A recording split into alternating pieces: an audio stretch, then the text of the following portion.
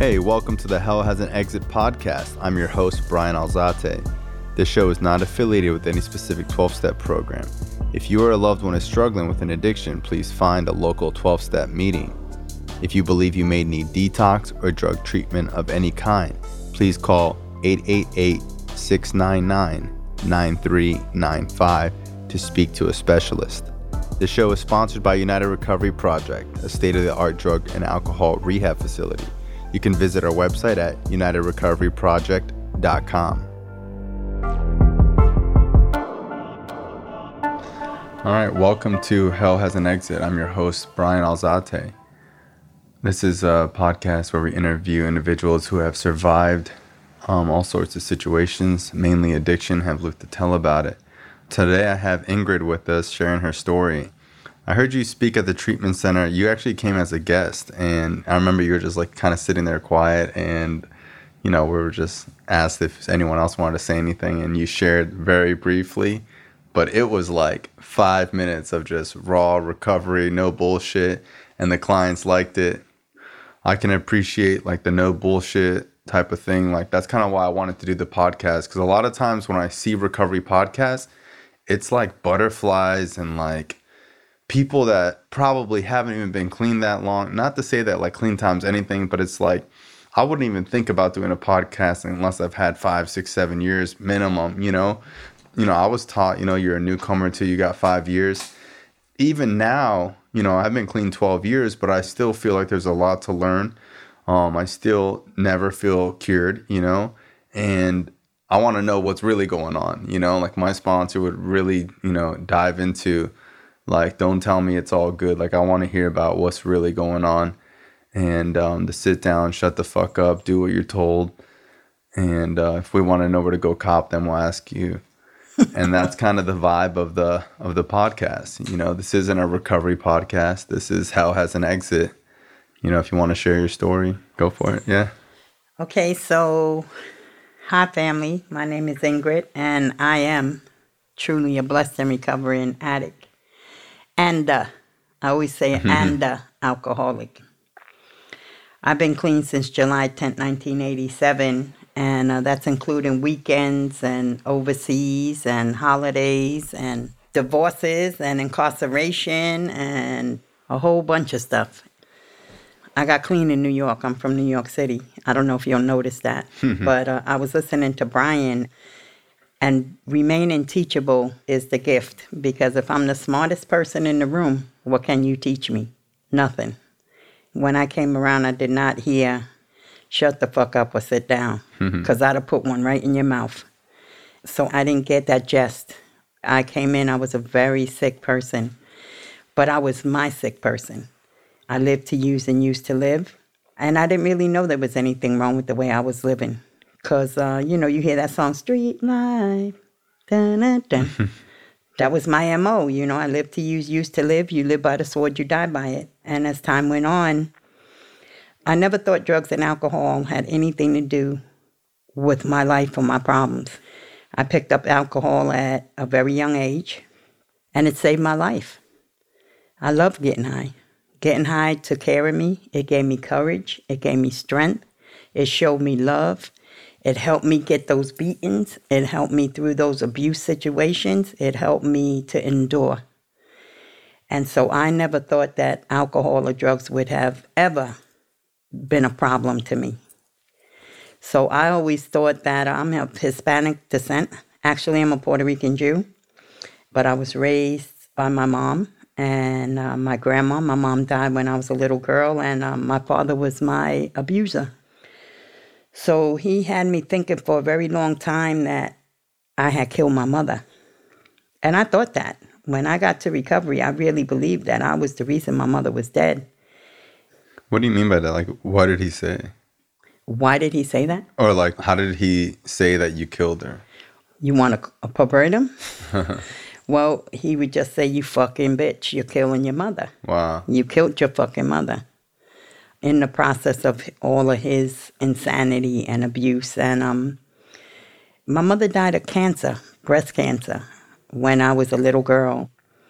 And that was one of the things that turned me away from God, because she was a good lady. He was an alcoholic. I'm an adult child of an alcoholic as well.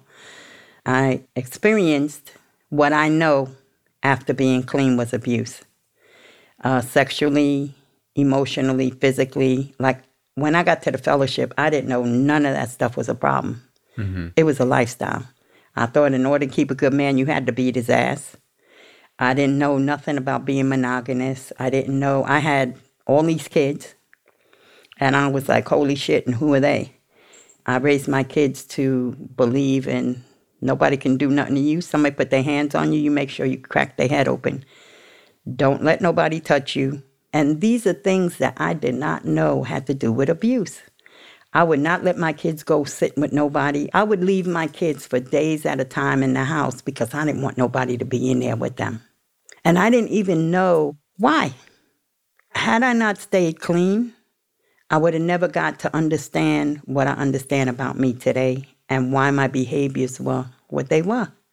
And I didn't understand none of that, but I had to stay clean to go through that process. And staying clean isn't for those that need it. It's for those that want it. Because if you want to stay clean, you're going to go through your shit. You know, it means them gut-wrenching moments that you're in the corner crying, balls over, realizing that you've been abused for the last fucking 10 years of your life. That abuse started for you at 5 years old. And that was abuse. Who knew that? You don't get to know none of that stuff. That stuff is something that just goes on, and I used over stuff that I can't even tell you. Like, I always like to tell a story of the 3 monks. You know, there's 3 monks, and they're in prayer, and they're walking down the hill, and one of the monks happens to look, and he sees this lady grinding and struggling. He runs over there, takes off his cloak, and he helps the lady, and he goes back to the monks, and they just keep watching him. And finally he stops, and he says to them, brothers, what's wrong? Why are you guys looking at me like this? And they said, we can't believe it. And he said, you can't believe what? They said, we can't believe that you touched that woman and you carried that woman across that road. Like, how did you do that? And he looked at them, and with a long gaze, he looked at them. He said, I carried her then, but you're carrying her now. And that was me. Whatever happened to me, but I was carrying that shit. And I was suffering. I mean, I cannot unring a bell, but the suffering of all of those things that happened to me just would walk with me everywhere I went. And I thought you knew what I was going through. I thought you knew that I was an abused child. I thought you knew that I was a drug addict. I thought you knew that I was ashamed of myself. I thought you knew that I was illiterate. I thought you knew that I was going to fucking stick you one. I thought you knew all of that, so I couldn't look people in the face. At all. I could never look nobody in their eyes. And that was one of the things that I learned in recovery. I learned how to hold my head up. And I learned to look people in the eyes. But I had to stay clean to do that. What I've learned about recovery is that every little thing that goes on has a purpose. And that there's no coincidences. Like, this program is what worked for me. Whatever's going to work for you, it'll work for you. That's on you. But it worked for me. And it worked for me because this was the last house on the block for me. And I heard 1 was too many and 1,000 was never enough. We put great emphasis on this. And I was using. And then what brought me to the rooms was crack cocaine. Not freebase, crack. Because when I started smoking, I was freebasing. There's a big difference. When you're making your own shit and you're smoking your own shit, to where you taking off your jewelry, taking off your drawers to get you a hit, because everything you got is over. And I was feeding my kids ice sandwiches. How old were you at this time? When I got clean? When you started smoking crack? I was 25. But I had been using since I was 10. Mm-hmm. So I never, ever thought that drugs and alcohol was my problem. There were these cops that we had in the projects, and we used to call them Deadeye and Shaft. And they would take me and my cousin into this nursery that we had back there, and they would get us drunk and be feeling us up and shit. And I was maybe whopping 10. Wow. I learned to get that attention from men. And that was a way of life. I didn't know there was nothing wrong with that. You know what kept me coming back to the meetings? Was them fine-ass brothers. I walked in there and I was like, shit, that cat is fly as fuck. It's true. And I said, I'm going to hit that. And what meeting he going to? And that's how I proceeded to live in recovery. I got them steps on my back. Them guys, a lot of them guys had time. And I was there to hit it and go. And they would want to cuddle up. And I remember just looking like, do you fucking hug up on every hoe you get with? Like, what's wrong with you, bro? You good? And then I remember this guy sharing in a meeting. He had 8 years. And he started sharing in a meeting about me. And I was like, this motherfucker right here. I couldn't believe it. Wow. I was like, wow, that's what I said. I was like, yo, bro, you ain't got, what the fuck? What's up with that? Like you a punk. Why you talking about me and shit? You ain't supposed to tell. I ain't tell nobody. That wasn't even my first year. And my sponsor said to me, Ingrid, she labeled my disease Queenie. She would tell me, Queenie, when Ingrid wakes up, have her call me. But 2 years, this lady did not give me her address. Everybody else had an address but me. And we still laugh about that today because through this Zoom, I was able to find her because I was relocated from New York to Florida. But when I got relocated, they told me I was going to have to stop going to meetings. And I was like, I can't stop that. And I was coming up on my 4th year when I got down here. But in my first year, she said to me, Ing, if you keep going through this room the way you're going, the first 3 rows are going to know what you taste like. And I looked at her and I was like, why you ain't hitting it? You know, like, why you ain't getting with it? You pretty, go. You jealous? Like, what's wrong? And she said, I'm not jealous of you. I just want you to start to learn how to respect yourself. And I didn't have a conversation with a guy. There was no conversations. There was nothing to talk about. Let's do what we got to do. And that's the way I live my life. And I remember getting my first, she sent me to go get an evaluation. And the lady gave me all these tests and shit. She goes, well, you're an antisocial personality. I was like, what the fuck does that mean? And she goes, well, you're homicidal and you're suicidal. You could have asked me that. I'd have told you that shit. What the fuck we had to go through all of that for? I'd have told you that. Like, you don't think I'm fucking homicidal and suicidal? I feel like killing your ass right now. So, and at the time, I had no idea what she was talking about. But I knew I didn't. And this is what year is clean? This is what my first year clean. Wow. But as time would go on, I would do my steps, and my sponsor used to sit there and look at me, and she'd say, do you feel any of that? And I used to look at her and be like, feel what? Like, what am I supposed to be feeling? Like, she'd say, well, and then she started labeling. She said, well, this is control. This is anger. I only had 2 feelings, bad and worse. This is lust. This is hurt, whatever. And whatever we were talking about or whatever process to the ability that I can get honest about. Because I was one of those people that I would, like I told you, I'm from New York. And they told me, Ing, protect your clean date no matter what. Mm-hmm. Protect your clean date.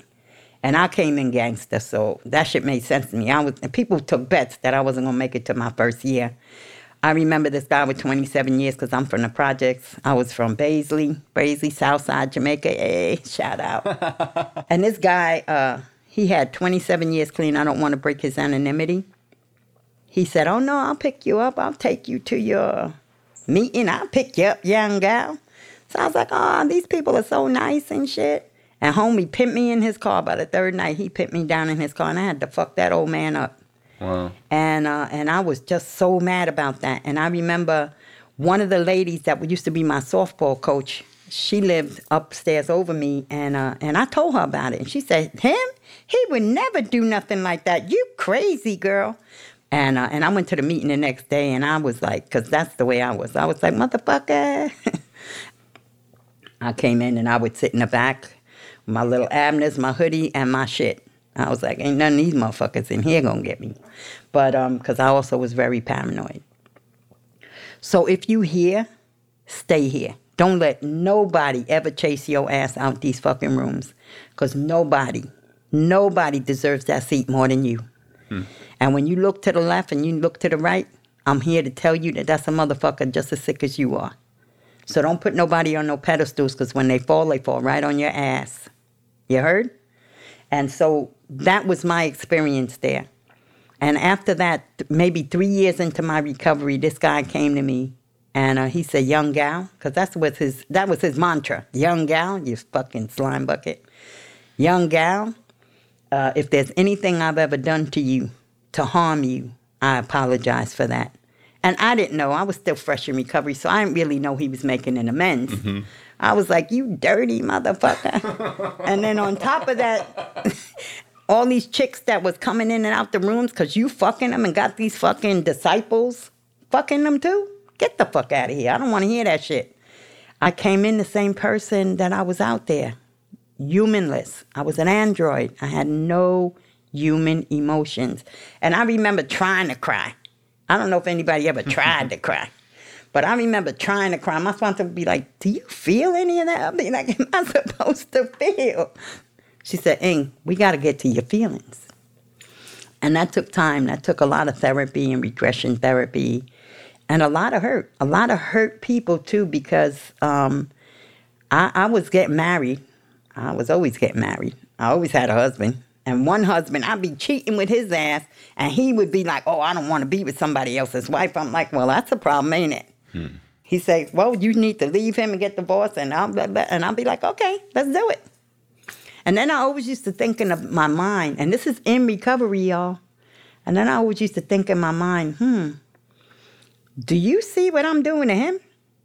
Like, what the fuck you think I'm going to do to you? But okay.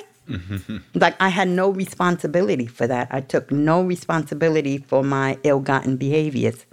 And guess what? I'm a recovering hoe, too. And I always share that. I am a recovering hoe, because don't nobody like to fuck around more than me. But I've learned how to modify my behavior, and I don't take hostages. And so that was the turning point for me to make a decision on what was I going to do. I'm still a scared little girl. All this time later, I'm still a very scared little girl, and I still have things that I still run from. I may look like I'm all together, and I might look like shit is good for me, but I still get scared. And I still have secrets. And I still want to run and hide sometimes. Sometimes I still want people to take care of me. I want somebody just to hold me. Just hold me. That's it. But after that, I still have that, just like I did when I first came around, just like I had for years. Listen, hold me for 10 minutes, but don't get too comfortable, motherfucker, because I got to go. You know what I mean? So I do. That's unfortunately, right? Okay. But, and there's nothing wrong with that. It takes a certain kind of person to love a certain kind of person like me. And this is the only place that takes people like us and turns us into people like us. Because through all my pain and all my suffering, I learned that pain is mandatory. Like, we gonna hurt. But the suffering is the option. I can feel somebody's pain from a mile away. And sometimes people say, you a witch, girl? How you know that? I know through trial and error. You know, I'm not unique. By nothing that I say and do am I unique. You people opened up your arms to me when I got to this fellowship. I'm still in touch with some of the sisters that wrapped their arms around me when I had them little babies running around like little crackheads waiting to use. Wow. Because they learned crackhead behavior.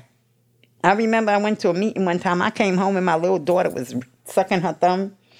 And she goes, they put Billy in a dryer. I said, they did what? She said, they put Billy in a dryer. And they cut it on. And I saw my son walking. He was limping. I said, what happened? What happened to you?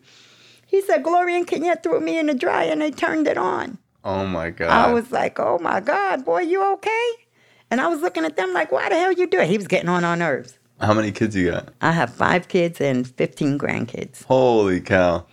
And I was blessed with my grandkids because some of them, one of my children, she was struggling.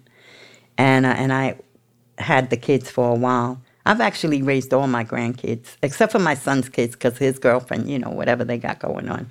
But all my daughter's kids, I've raised them all. And I thank God for that. Because those kids, from my baby son on down, are recovery babies. Like, I have something to give them. Mm-hmm. You know what I mean? Like, I got a little pearl of wisdom to give them. When they say, Ma, and what about this, and what about that, and Ma, this, and Ma, that. And I say, hey, listen, you know, if you're going to worry, why pray? And if you're going to pray, why worry? And people that generally act like that may not be somebody you want in your circle. But what did you do? Mm-hmm. What part did you play? And what do you think is best for you? And that, to me, is a pearl of wisdom. I always thought I could control people, places, and things. I was Queenie. I can do whatever the fuck I want, and you're going to do what I told you to do because I said so. And those things caused me a lot of pain. A lot of pain in recovery because I couldn't control people, places, and things. And I had to accept that eventually. Everything that I let go of had claw marks on it. Like, my children had to break away from me because my mother died when I was a child and I was so abandoned. I used to swear all the time, I'm never going to let my kids go through this. My kids will never, ever have to go through this. I will never let this happen to them. But when I put my mother in the grave, I felt like my soul went with her. And she was a good lady. She put up with a lot of abuse from my father. And I used to say, why don't you leave? And she would say, eso es tu padre, that's your father. And my mother was an educated woman. I didn't know much about my mom until my son recently, they wanted him to go play for the national team in Puerto Rico. And they started investigating my mom. And my mom was an intelligent woman. She was, in those days, she was a mulatta woman working for the Navy, translating English to Spanish. Wow. Educated. She got with my dad because her clock was running out. And she was 10 years younger than him. I know that my mom believed in God. My sponsor in early recovery said to me, and I'm so grateful that she said this to me. Because at first I had like 3 or 4 sponsors. I'm telling you. Mm-hmm. Like, these women took me. Liz Bailey, God bless her. She's like got 70 years now or whatever. She had like 35, 40 years at that time. And she took me under her wing and she said, baby, come sit here. None of that stuff's important. And she used to just laugh at me because I was just off the chain. But my sponsor said to me, she said, you know that big asshole you feeling in your chest right now? She said, get used to it because that's your hole. And she said, there ain't nothing going to fill that hole for you, Ing. That's something you're going to have to figure out for yourself. Ain't going to be enough drugs, men, money, alcohol. Nothing going to fill that hole, girl. You better get used to that hole. And I'm used to that hole. Like, I've accepted that hole, and I know that people can't change that hole. Cars don't change that hole. Houses don't change that hole. So I had to go to Debtors Anonymous. That's a humdinger. I suggest everybody in recovery take your ass to DA. That's a real thing? That's a real thing. Debtors Anonymous? Debtors Anonymous. Wow. It's a real thing, and that shit works for real. Like, to really be responsible, because I would be working my ass off and not have a dime because of my unmanageability. See, unmanageability goes everywhere. And I was angry at men because I was being abused. And I didn't know that. But I had to stay clean long enough to get into some therapy. And I couldn't think of it. I couldn't remember past 11. I just could not remember my life past 11. Before 11. I just couldn't figure it out. And I ended up going to UM to get my CAP. There was one of my psychology classes, and the guy says, he gives us this exercise. And this exercise was... How old are you at this point? I just had gotten here, so I'm going to be 29, 30, 31, maybe 32. And you went back to school? Yeah. Wow. Well, when I got relocated, I had gone to this program called EPRA. Mm-hmm. It was supposed to make you sociably acceptable. When I got to recovery, I had a 4th grade reading level, actually. Wow. So You had a 4th grade reading level. Holy cow. Probably lower. But they would give me Who's an Addict. Some people still can laugh about this shit. But, you know, Who's an Addict is probably one paragraph. Yeah. But it would take me like 20 minutes, 30 minutes to read the shit. Wow. So when people would see me with that thing, they'd be like, who the fuck gave her that shit? And I'll be, who is... But when I was a little kid trying to read, and I didn't make the words right, my father would take that composition book and he would slap me in the face with it. Wow. So learning wasn't my best attribute. I got expelled from the New York City school system probably, I think, the 6th grade. Mm-hmm. I was, and I want to say this because it makes me proud. I was the pioneer, the first person to go to the alternative school. Hey, There you go. there you go. I was the first project child. It was called Satellite Academy in New York City. They had just opened up this alternative school, and guess what I ended up doing? Getting high with the teachers and fucking them. Wow. So that's in how, 6th grade? in the alternative school. Yeah, of course. Wow. They turned it was an alternative school. I think I was probably maybe 13. Mm-hmm. Yeah, I had to be at least 13. And then they would give us dust. My brother's, who ended up to be my brother's wife, she used to smoke the dust with me, and we would be on the Jamaica bus fucked up. PCP. So I ended up going to literacy classes. Wow. Them same guys. Who got you to do this? I'm going to tell you now, them same guys, the same gurus, Mm-hmm. from the old guy that tried to pin me down in his car that I had to check, one of them became a very good friend of mine. And he said to me, Ing, he said, girl, you're going to have to get you some kind of education or something. You're going to have to get you a job. Because I was still hustling. And he said, you're going to have to get you a job. So I went down. You were selling dope in recovery for a long time? For a minute. Yeah. I would not sell to anyone in the room. How about that? There you go. And Principles. I wouldn't sell outside of the room. And then I said, I'm not going to sell. I'm just going to re-up, which meant that I would be cooking up, packing up, and giving it to people to come and get the money. And I give them the dope and just re-upping. Mm-hmm. For those of y'all that don't know, I don't know who don't know, but this is Narcotics Anonymous. But okay, that's what I did for a minute. And I remember one night, really, really and I hadn't felt that way in a minute, really wanting to get high. And I had called my sponsor. And I told her, girl, because of course, when you hustle, when you living dirty, clean. Yeah, when you live in dirty and you clean, you think everybody know. And so I called her and I said, girl, I really feel like I am ready to get fucked up. She goes, really? Really? How much money you got in that house? I said, I got some money in here. She goes, how much dope you got in your house? I said, girl, I'm so glad you asked. The safe is calling me. The fucking cabinets is calling me. She said, really? She said, okay, bitch. She said, you can't serve two masters. One of them got to go. And she hung up the phone on me. You know what kept me clean that night? The thought of how I was going to fuck her ass up the next day. Because remember, she never let me know where she lived. She was a smart lady. Because I'd have went to her house that night. Mm-hmm. I was rageful. I was so that fucking bitch. She's supposed to be helping me, that motherfucker. And when I went to the meeting the next night, she was sitting down there looking at me laughing. And I said, bitch, you think that shit is funny?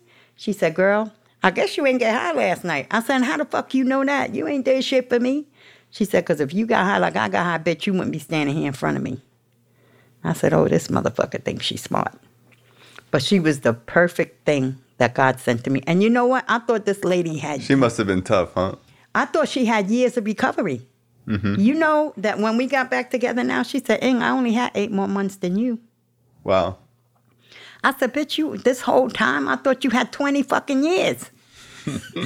But that's what I'm trying to tell you. God knows exactly what he's going to give you and who you need. So whatever they were spoon-feeding her ass, she was spoon-feeding me. And that's how it worked. That lady saved my life because I still, some of the stuff that she gave me in my foundation still walks with me today. And that's a beautiful thing. I'm telling you, find somebody that believes in you and wants to help you in your recovery. So these guys sent me to a job interview down in Manhattan at the Philco building, for those of y'all that know New York. And I went in there, and so I'm sitting across from him. I gave him a resume with like 2 words on it. And my guy looks at me, he goes, okay, so you want to tell me your latest accomplishments? I said, yeah, I've been clean for a minute. Like, I've been doing all right. I've been staying off of drugs, and I've been going to meetings and shit. This motherfucker looked at me and was like, what? Like, in his mind, he was like, is this a fucking joke? Are we on camera and shit? So he was looking at me, and I was looking back at him. He says, okay, don't call me. We'll call you. And I said, what does that mean? And he said, don't call me. We'll call you if we have a job available. We'll call you. I said, motherfucker, that ain't how this shit working. I came here to get a job, and you gonna give me one. And he said, Miss, that's not how it works. I said, oh, bitch, that's the way it's going to work today. And me and this guy called security on me. Wow. And I got escorted out the building. That was your first interview? That was my first Earth job interview. That was my first interview of trying to be sociably acceptable. And that's what I did. I went and I thought I was just going to go get a GED. And then I went in there because, everywhere I go, I'm Big Willie. I said, shit, I'm coming here to get my high school diploma. They said, okay, well, you got to take this test. And so I took the test, and now I understand today it's an entrance test. Mm-hmm. And the bitch came back to me, like, when I went back, she goes, you know you're illiterate, right? And I was like, what the fuck that mean? Like, yeah, I know I'm illiterate. She goes, are you sure? She goes, because you have I think it was a 3rd grade or 4th grade reading level. I can't remember. It was one of the two. And I said, what does that mean? She goes, you can't read past the 4th grade. I looked at her. I said, what? She said, yeah. She said, you're going to have to start at the beginning. And so I started going to those literacy classes. I got kicked out of there like I can't tell you how many times. And eventually I got a GED. And 89 took me 2 years. And eventually I got my GED, and then I went to this thing called DVR, and they said, hey, go to this program, and we'll help you to become sociably acceptable. I was like, they said they put you in a work environment. And so I got kicked out of there a few times because, of course, in job places, there's a chain of command. And fuck that chain of command, bitch, I'm the command. I mean, I was a beast, and the jury's still out on me because there's some days that you could find me and I'm not ready. So I acknowledge that about myself today. And I could say, pull yourself back.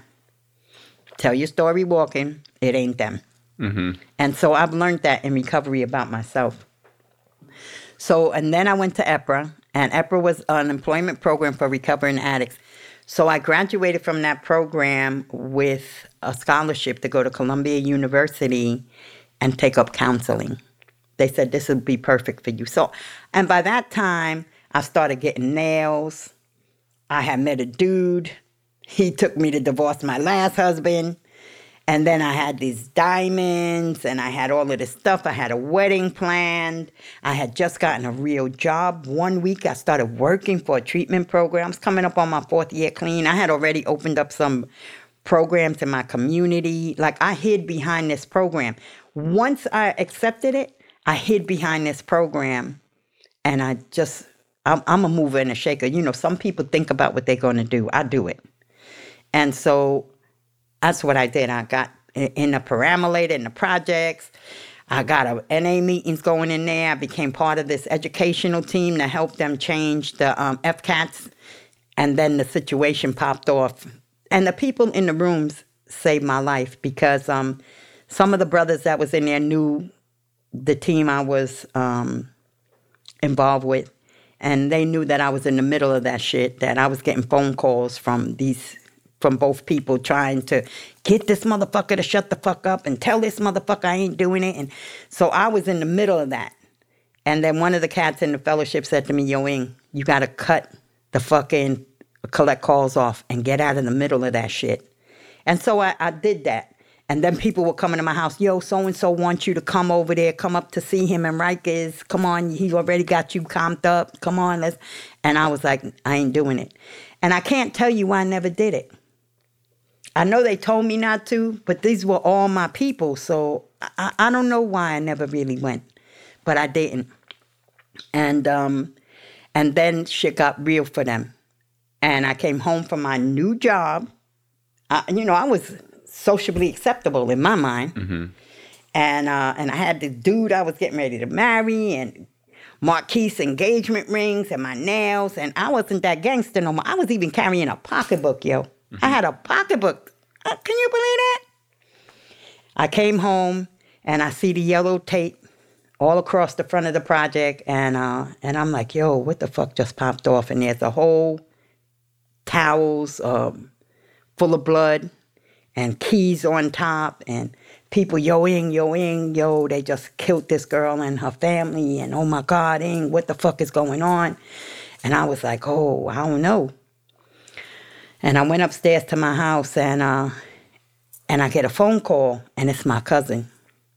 He goes, yo, Ing, where's the kids? I said, the kids are outside. He said, get them in the house now. He said, look out the window. Look on the corner. You see any new brothers out there? I said, yeah, what's up? He said, you got to get the fuck out of there. Because they went and they did this to these people because of this dude. And now because of me, they're coming after you. So I was like, what? I was like, are you out your fucking mind right now, bro? I ain't getting involved in that shit. Bullshit. And he said, get the kids in the fucking house. So I whistled for my kids, and they came in the house. And so I called my sponsor. I was like, yo, what's happening right now? I said, yo. And then at the time, it was John Santucci was the DA in New York. And he takes the phone from my cousin, and he says to me, listen, I know that you're trying to do the right thing, and I know you living right now. He said, but let me just tell you what happened over there. And he gave me details. He said, and you guys are next. Word on the street is, you guys are next. And he said, then I got to get you and them kids out of there. Your cousin said he ain't saying another motherfucking word till you out of there. So I was like, well, I ain't going nowhere, so I guess zip is the fucking word. Mm-hmm. And so my sponsor said, you got to leave. She said, if the guy is telling you the truth, then you need to make that change. But I have to tell you that from the time I really started getting clean and started really wanting to change my life, I always used to say, you know, those secret prayers that you have in your heart. God, how am I going to get my babies out this project? Because I was still walking over bodies, and my elevators were still full of fucking crack pipes and piss and shit.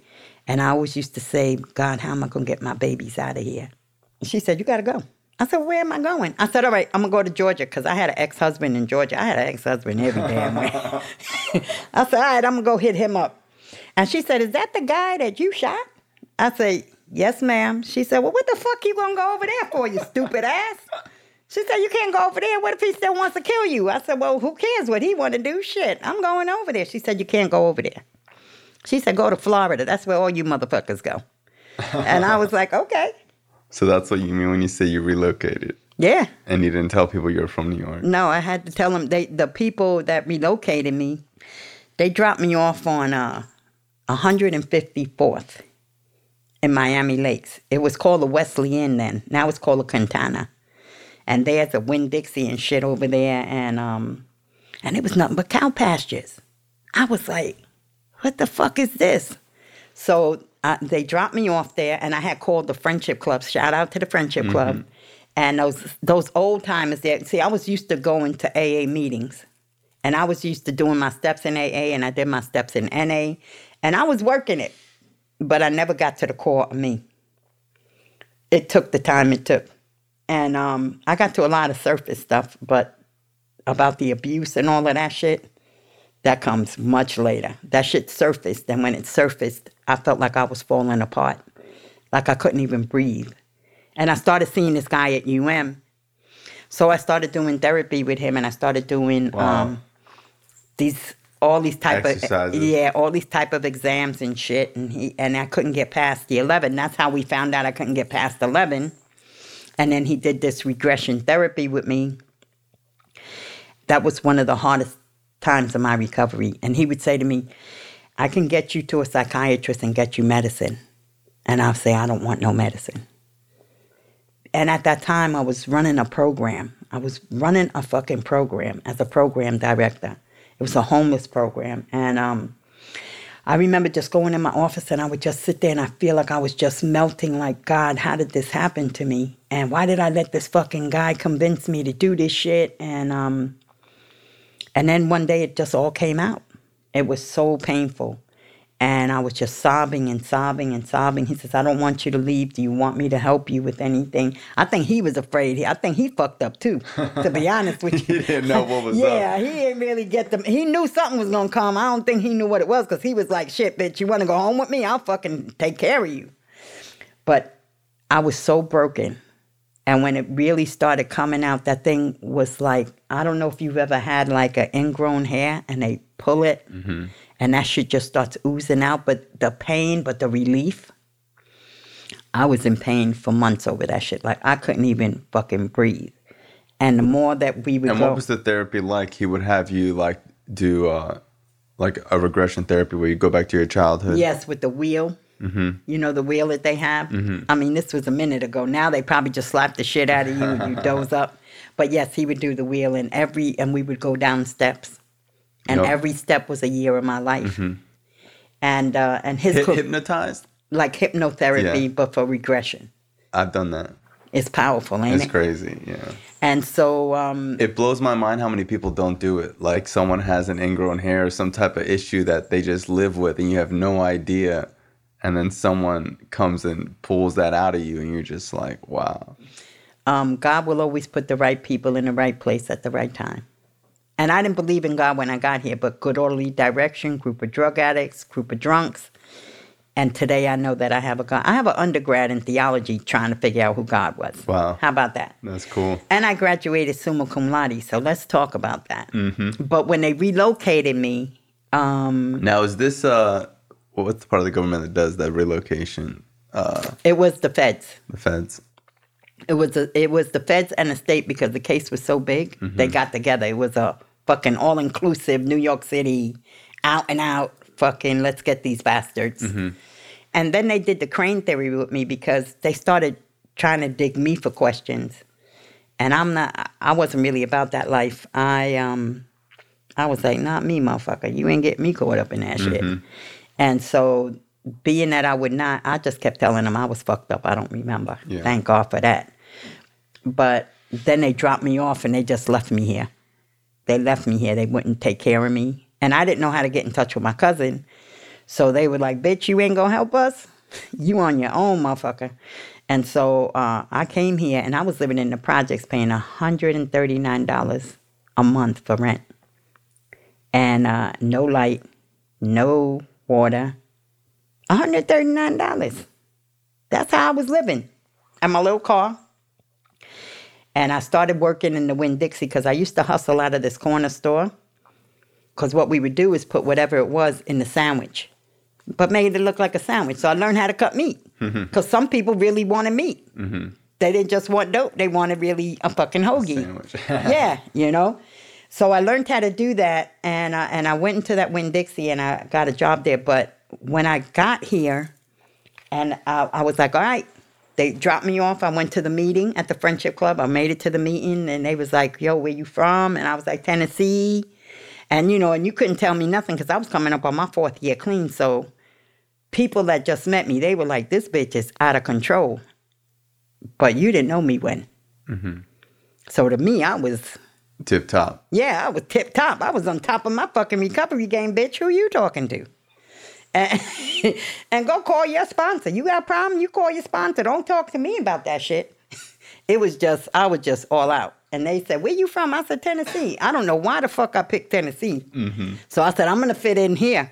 I used to go there. I started a meeting there a few years ago. Did you? Yeah, a while back. Is it still there? Still going to 7:30? I don't know about now, but I remember we used to do the Tuesday night and Wednesday night meeting there. They still have it, NA? 7:30? Yeah. Still going. That's cool. Them guys are still going there. And so they said to me, well, you don't sound like you from Tennessee. I said, well, I am. Don't worry. But I went to the subways there because I'm telling you, I'm fresh out of New York. It was my first experience seeing a subway shop, period. The sandwiches. The sandwiches. Yeah. I'm in the middle of fucking cow pastures. And I see the sandwich subway place and I see the arrow. So in my mind, I go, oh, this can't be that bad. That's the fucking train station right there. We good. So I said, let me figure out how I'm going to get around this place now. So I walk in there, and if you ever walk into a subway, it has nothing but New York City train stops. So I said, damn, look, I got the 7, I got the F, I got the G. Okay, so I'm not that far from home then. I'm good. So I walk in there, and it smelled real good because they baked the breads. And I said, damn, Florida train station smell good as fuck. And so I walk in there and I go to the back. I bet you this guy still tells the story. I walk to the back and I start opening up doors. And I'm like, damn, how the fuck I get downstairs to the train? And I'm looking, and I'm fucking looking, and the guy comes from behind the counter. He goes, Miss. I said, yeah, I'm just trying to get downstairs to the train. He goes, what? And now in my mind switches. I go, to the train. Train, subway, to the train, motherfucker. And in my head, I'm saying, oh, these Florida people think I'm stupid. They're trying you. They're trying me. Mm-hmm. He goes, what train? I said, does this shit not say subway? He goes, Miss, this is a sandwich place. And where you are, buses don't even come through here. He said, you stuck if you trying to find transportation. I said, what? No fucking way. I was so embarrassed. I walked out of there. I said, I can't believe I just fucking ready to slap this guy. And this is a fucking sandwich place. And so I went outside and I cried like a baby. I was like, God, wait a minute. Don't tell me that you done brought me all the way out here to drop my ass off here and I don't even know what the fuck is going on. Which comes to God will never drag your ass out of an ocean full of sharks and let you die on the beach. Just remember that. And so I was like, oh, shit. So I said, well, fuck it. I got to get a job. That's when I went into the Winn-Dixie. I got me a little gig there, and I would walk. I got my kids back, but we were staying in the hotel for a minute until they can get us a place. And I would walk from that hotel room on 154th and whatever the fuck it was to the Friendship Club, through the cow pastures. I would walk to make a meeting. Literally. I would walk to make a meeting. And I would walk back from that fucking meeting too. And then I got to know people. And then I met Heart Attack Mike, God bless the dead. Again, I don't like talking anonymity, but he was from Jersey. And he said, you think that fucking subway story's fucking funny as hell. He said, when I got off the plane, I saw the little Cuban coffee cups, and I thought it was a meth clinic in the airport. And so he became my buddy. He became the guy that was helping me back and forth with my kids, and he was real good people. And then I met a whole bunch of other people, and I have people in my life that love me unconditionally from that whole group that I met in 91, because I started working at Glen Bay. And I still have people that are just family to me. You know, my family, I wasn't one of those people that got my family back when I got clean. I was still a dirty bitch to them, and you can't unring a bell. My father, my abuser, in this whole time, came down with my kids when he first came down, and they had gotten me a townhouse. And the rent was $675, and I was like, who the fuck is paying that shit? And then I had water. I got a water bill and a light bill, and I was like, who the fuck pays for fucking water in America? Like, a light? Who pays for light? Like, I came here, I didn't know none of that until the lights were off and the fucking water was off. And these people that I had met down here jimmied the fucking lights to the neighbors, and they taught me how to jimmy the water. And that's how we started living. And then my dad came down here with his wife, and he started abusing them and me. And my father was murdered down here. Wow. Not even 2 months after he was here, by the lady that he had hooked up with, son. But they couldn't, that was a whole nother fucking debacle. But, and for the funeral, they tried to relocate me again because they thought that maybe somebody came to get me and found him first. I was like, I ain't going. I'm not leaving. I'm not going to be running my ass all around town for the rest of my fucking life. Bitch, you want me, come get me. And I just had to do whatever it was I needed to do. And when I got back to New York for the funeral, you know, my brothers were there, and they were like, bitch, everything you touch turns to dirt, and you're a fucking bitch. And I was coming up on my 7th year clean. Wow. When my father got killed down here. Because he had came, I had to get him out of my house. He married this lady. They bought a house. Like, it was whatever was happening. And I was coming up on my 7th year clean when he got killed. And that's what they said to me. And I was like, nothing changes if nothing changes. I don't need you. I never needed you. You people abuse me. Who fucking cares what you think? But I did need my family. But God gave me another family. He gave me you people in the rooms that believed in me and wanted to help me in my recovery. And in working in that process, that's how I got to the therapist at because I went back to DVR and I had to go with my information and they got me into And you graduated? I graduated summa cum laude from with my CAP. Wow. With my, what was it? The CAP, Certified Addictions Professional. And I was working I was a pioneer of the Victims Advocate program because I met people as I went along. People like me. People, I don't even know how. I would be like, okay. They're like, girl, you a breath of fresh air. And I'm like, why am I a breath of fresh air? And they're like, not too many people want to tell the truth, thing. Not too many people is what it is. And I don't really know. Like, I don't try to figure it out. And I've accepted the fact you either love me or you hate me. Fuck it. It doesn't matter what you feel about me. It's what I feel about me. And sometimes I feel like very uncomfortable. Sometimes I just don't know who to be but myself. And sometimes I feel like I'm, Ingrid, maybe you shouldn't be like, just shut the fuck up or something. Just stop. Mm-hmm. Today I know that I listen to that spirit inside of me. When did your spirituality kind of flip from the person you are today? Because I noticed before we started the podcast, you were very comfortable with taking a minute of silence, and that's something that I do before I speak, and I'm pretty comfortable with meditation. Mm-hmm. And I just want to know when that switch happened for you, where you learned how to quiet yourself and not react, and the old Queenie don't come out anymore as often. I don't know if I ever have learned that, but she shows up when the fuck she wants to. But mm-hmm. I mean, what I have found is through my journey, I'm a seeker. And when I took that theology class, I learned about the Dead Scrolls, and I took my Shahada in the Nation of Islam in 89. Huh. And what I learned from Islam was that was all that pent up anger and rage, that all I needed was one thing. Good, I'm ready. Mm-hmm. I would try to pray. And remember, I had that resentment with God. And my sponsor showed me how to pray on my knees. She said, I used to smoke 3 packs of Newport a day. She said, throw your cigarettes under the bed. And while you're down there, say the Serenity Prayer. My sponsor told me that too. Yep. And that's how I learned how to pray on my knees. And I would just pray. But what I realized is that God took care of me when I was out there. And how I know this to be true is because I ain't dead. I might have been beat down and left for dead. I might have been raped. I might have been tortured. But he didn't kill me. And I always came back like a fucking rubber band. You know what I mean?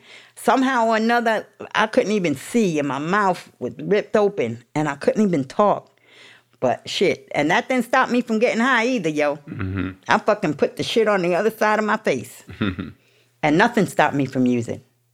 Except for Narcotics Anonymous, and I still can't tell you how God got me there. But I would listen to you people, and I would listen to how it was working for you. And I would see, I didn't believe, but I was feeling better every time I got clean. And then when I would hear you say something, I used to sit in meetings going, what? They telling their business like that? Bitch, are you crazy? What is 5 O's in here? Like, what the? I didn't even know. To tell you, I didn't even know I was overdosing. Wow. Till I heard this brother sharing in a meeting one day, and he was talking about he was dying, and he saw the spots, and his throat closed up, and his chest was pounding out of his heart, and he fell over, and he woke up in ICU. And I said to myself, I said, what? I said, I thought that shit was a good hit. You mean to tell me that all them fucking times that I fucking would come foaming out my mouth, wake up with blood and shit, that was fucking OD? Get the fuck out of here. Like, I didn't even know. Like, I didn't know about abuse. I didn't know about domestic violence. I didn't know about none of that shit. That shit was a way of life. And when I would be listening to people, and this is what spirituality means to me, and there were so many things that just would open up my eyes and lift the blinders off of me. Just enough for me not to get scared and run back, but just enough for me to sit and say, you know what? Maybe I should just listen to this person. Mm-hmm. Maybe I should try this another way. Maybe I should not say anything. Maybe it's not okay to be violent. maybe it's not okay to throw people's shit out the fucking window every time I get mad at them. It's true. And then there's a brother in the fellowship who became a very good friend of mine. And while I was during my pregnancy with my last child, and he taught me that I didn't have to fuck, and that men had feelings, and that they were human beings. And we're still good friends today. And then I have another friend who's a male friend in my life that I respect, and he respects me. And like I have men, I have you. I have men in my life that I can respect, and I can sit and look and feel your feelings, because recovery doesn't have a gender. Recovery doesn't have a color. Recovery doesn't have a social status. It's, do you have a problem, and how can I help? And that to me was spirituality. You've been clean how long now? I just celebrated 33 years. Congrats. I'm coming That's up awesome. on my 34th year, and I still don't have all the answers. This is a family disease, and I treated my kids the way I was treated. And just because I got clean, don't mean that they had to accept me. Mm-hmm. And I was ruthless. I'm telling you, as I shared a little earlier, I didn't want my kids to have that emotional attachment to me, because the way I felt when I buried my mother. So I raised my kids that way. And as a result, I have very difficult relationships with my kids. And I love my kids to death. And I love my grandchildren to death. And my grandchildren, it's a different relationship, because It's the recovery babies. Those are recovery babies. But my oldest kids haven't forgotten that. My kids are 44 years old, 43 years old, 36, 37. I got fucking old ass kids. Mm-hmm. And I'm still a spring chicken. And so I can't determine how long it's going to take them to heal.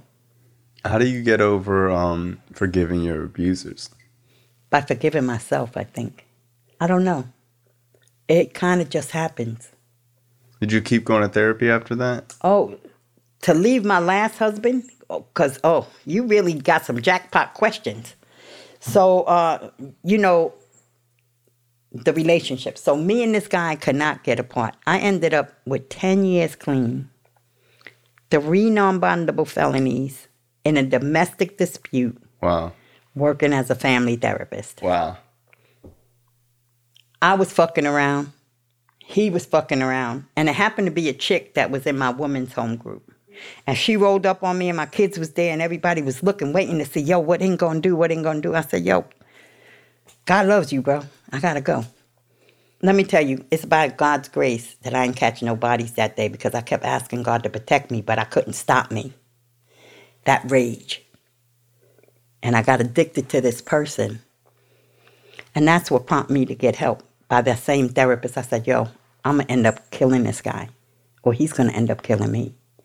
So we ended up going to therapy with this guy for 3 years. Wow. To stay apart. To stay apart? To stay apart. Holy cow. 3 years to stay apart. And to spirituality, today I understand that we had cords and relationships that we had along our journey that had brought us to the time where we ended up. Today, I haven't seen that guy in forever. My kids still talk to him, and they always laugh. They be like, so Mom, you want to come to dinner with us? Or whatever. And I'm like, ni en película. But the reality is that every time I would look at that guy, after I finally broke those cords, I was like, what the fuck was you doing with that? He didn't hit me, and I didn't hit him, but we were tearing each other up. And that addiction to another person, being with somebody that you don't even want to be with, but yet you're with them, that spirituality, that's a little bit more than just here and there. Mm-hmm. That shit is something deeper than that. I've learned through meditation, I've learned Reiki. When I got sick, they wanted to give me a bunch of pain medicines, and I didn't want to take them. So I would, because I'm not a martyr, but I was taught early in my recovery that any mind, mood altering substance ain't for you. And that hole, you know that hole I was telling you about? I still have that hole. And it may not be glaring and it may not be a huge gap, but I don't ever want to go back to where I came from. So I better find alternatives because I don't want to use. And I thank God that I have not had to live on medication for pain, even though I live in pain. Mm-hmm. I thank God that I have been able to find people, like-minded people, that will meditate with me, that will heal me with their hands, that will breathe with me, that will pray with me, that when I'm in so much pain, because pain knocks me out, that when I'm rocking back and forth, I know that God can and will. And I've learned that I am a spiritual being having human experiences. Mm-hmm. Because I do experience deja vu. I'd be like, damn, I was here before. Damn, how the fuck did I get here? So I've learned how to educate myself and deal with my empathic energies. I'm a healer. I'm a healer and I'm a seeker. I don't believe in religion. Religion is a ritual, how you living. And I believe that God pulled me out from the grave because I was dead. Literally, emotionally, mentally, spiritually dead. Today, I realize how grateful I am and what my purpose is. And everybody isn't going to like my purpose. Everybody's not going to like me. And I don't have to. They don't have to like me. But I have to love every person that I come across. Because I'm not there for his flesh or her flesh. I'm there for their spirit. Mm-hmm. And if there's anything that I can do to plant that seed, I do it. And it ain't pretty. Not everybody's ready for you to throw that fucking little mustard seed in their chest. But I always share with people all the time. I say, you know, we always are praying. That little voice inside of us when we talking and we saying, even if we're talking bad stuff, we're praying. And thank God the universe and its energies does not listen to everything I say about myself. Because if they did, I would be rotten. I would be like maggots all over me because my inner self-talk destroys me. It's not what you say about me that affects me. It's what I say about me. It's not what you think about me that affects me. It's what I think about me. And I didn't know that for many, many, many, many, many, many years in recovery. And I sit here to tell you that it ain't what you call me. It's what I'm going to answer to. Mm-hmm. And that's not easy. Because once I can accept myself just the way I am, with my imperfections, with my stuttering sometimes, with my anxiety, with my loudness, with my aggression, with my happiness. Once I can accept me, whatever you come with is a gift. It's a gift. It's an honor. And like I share with you all the time, like it's an honor to be in your presence. It's a gift. And I know you probably think sometimes, this lady crazy as fucking hell sometimes, but the fact that we're sitting here doing this and the fact that you've allowed me to partake in your gift. Thank you. Is a blessing. And it's my honor. And, you know, it's kind of like recovery. Recovery is the gift that I was given by this universe. And what I do with it is what I give back. And so I believe in those things. I believe in that process of, but don't get me wrong, I was in the Nation of Islam. I've been a Baptist. I've been a Pentecostal. I've been a Unitarian. I go anywhere. I seek my soul. But when I finished that theology, I got an undergrad in theology behind this shit. And I asked the professor, I said to her, Professor, you know all of these things, all of this stuff. What religion did you pick to be? She said a Catholic. Wow. I said, Catholic? Why'd you pick a Catholic, sister? She said, because I love the holidays. That's cool. I said, so you chose to be a Catholic knowing all this information because you love the holidays? She said, yeah. So I guess the moral of the story is if you say you're a Jew and you live as a Jew, you're a Jew. If you say you're Muslim and you live as a Muslim, you're a Muslim. If you say you're a Christian and you live as a Christian, then you're a Christian. If you say you're an atheist and you live as an atheist, then you're an atheist. If you think that you're divinely led, then you're divinely led. The thing is that you just figure out what's going to work for you. And whatever you believe, you are. But it's your right to believe and be who you are. It's like what kind of clothes you want to put on. That's like what kind of clothes you want to put on. And nobody gets to tell me, oh, you're wrong for believing that. Mm-hmm. I have the right to be who I am, and guess what? So do you. Well, I appreciate you coming out. I know we got to wrap up soon. Thank you so much. Namaste. Namaste. All right. Appreciate it, Ingrid. Thank you. Thank you. This show is not affiliated with any specific 12-step program. If you or a loved one is struggling with an addiction, please find a local 12-step meeting.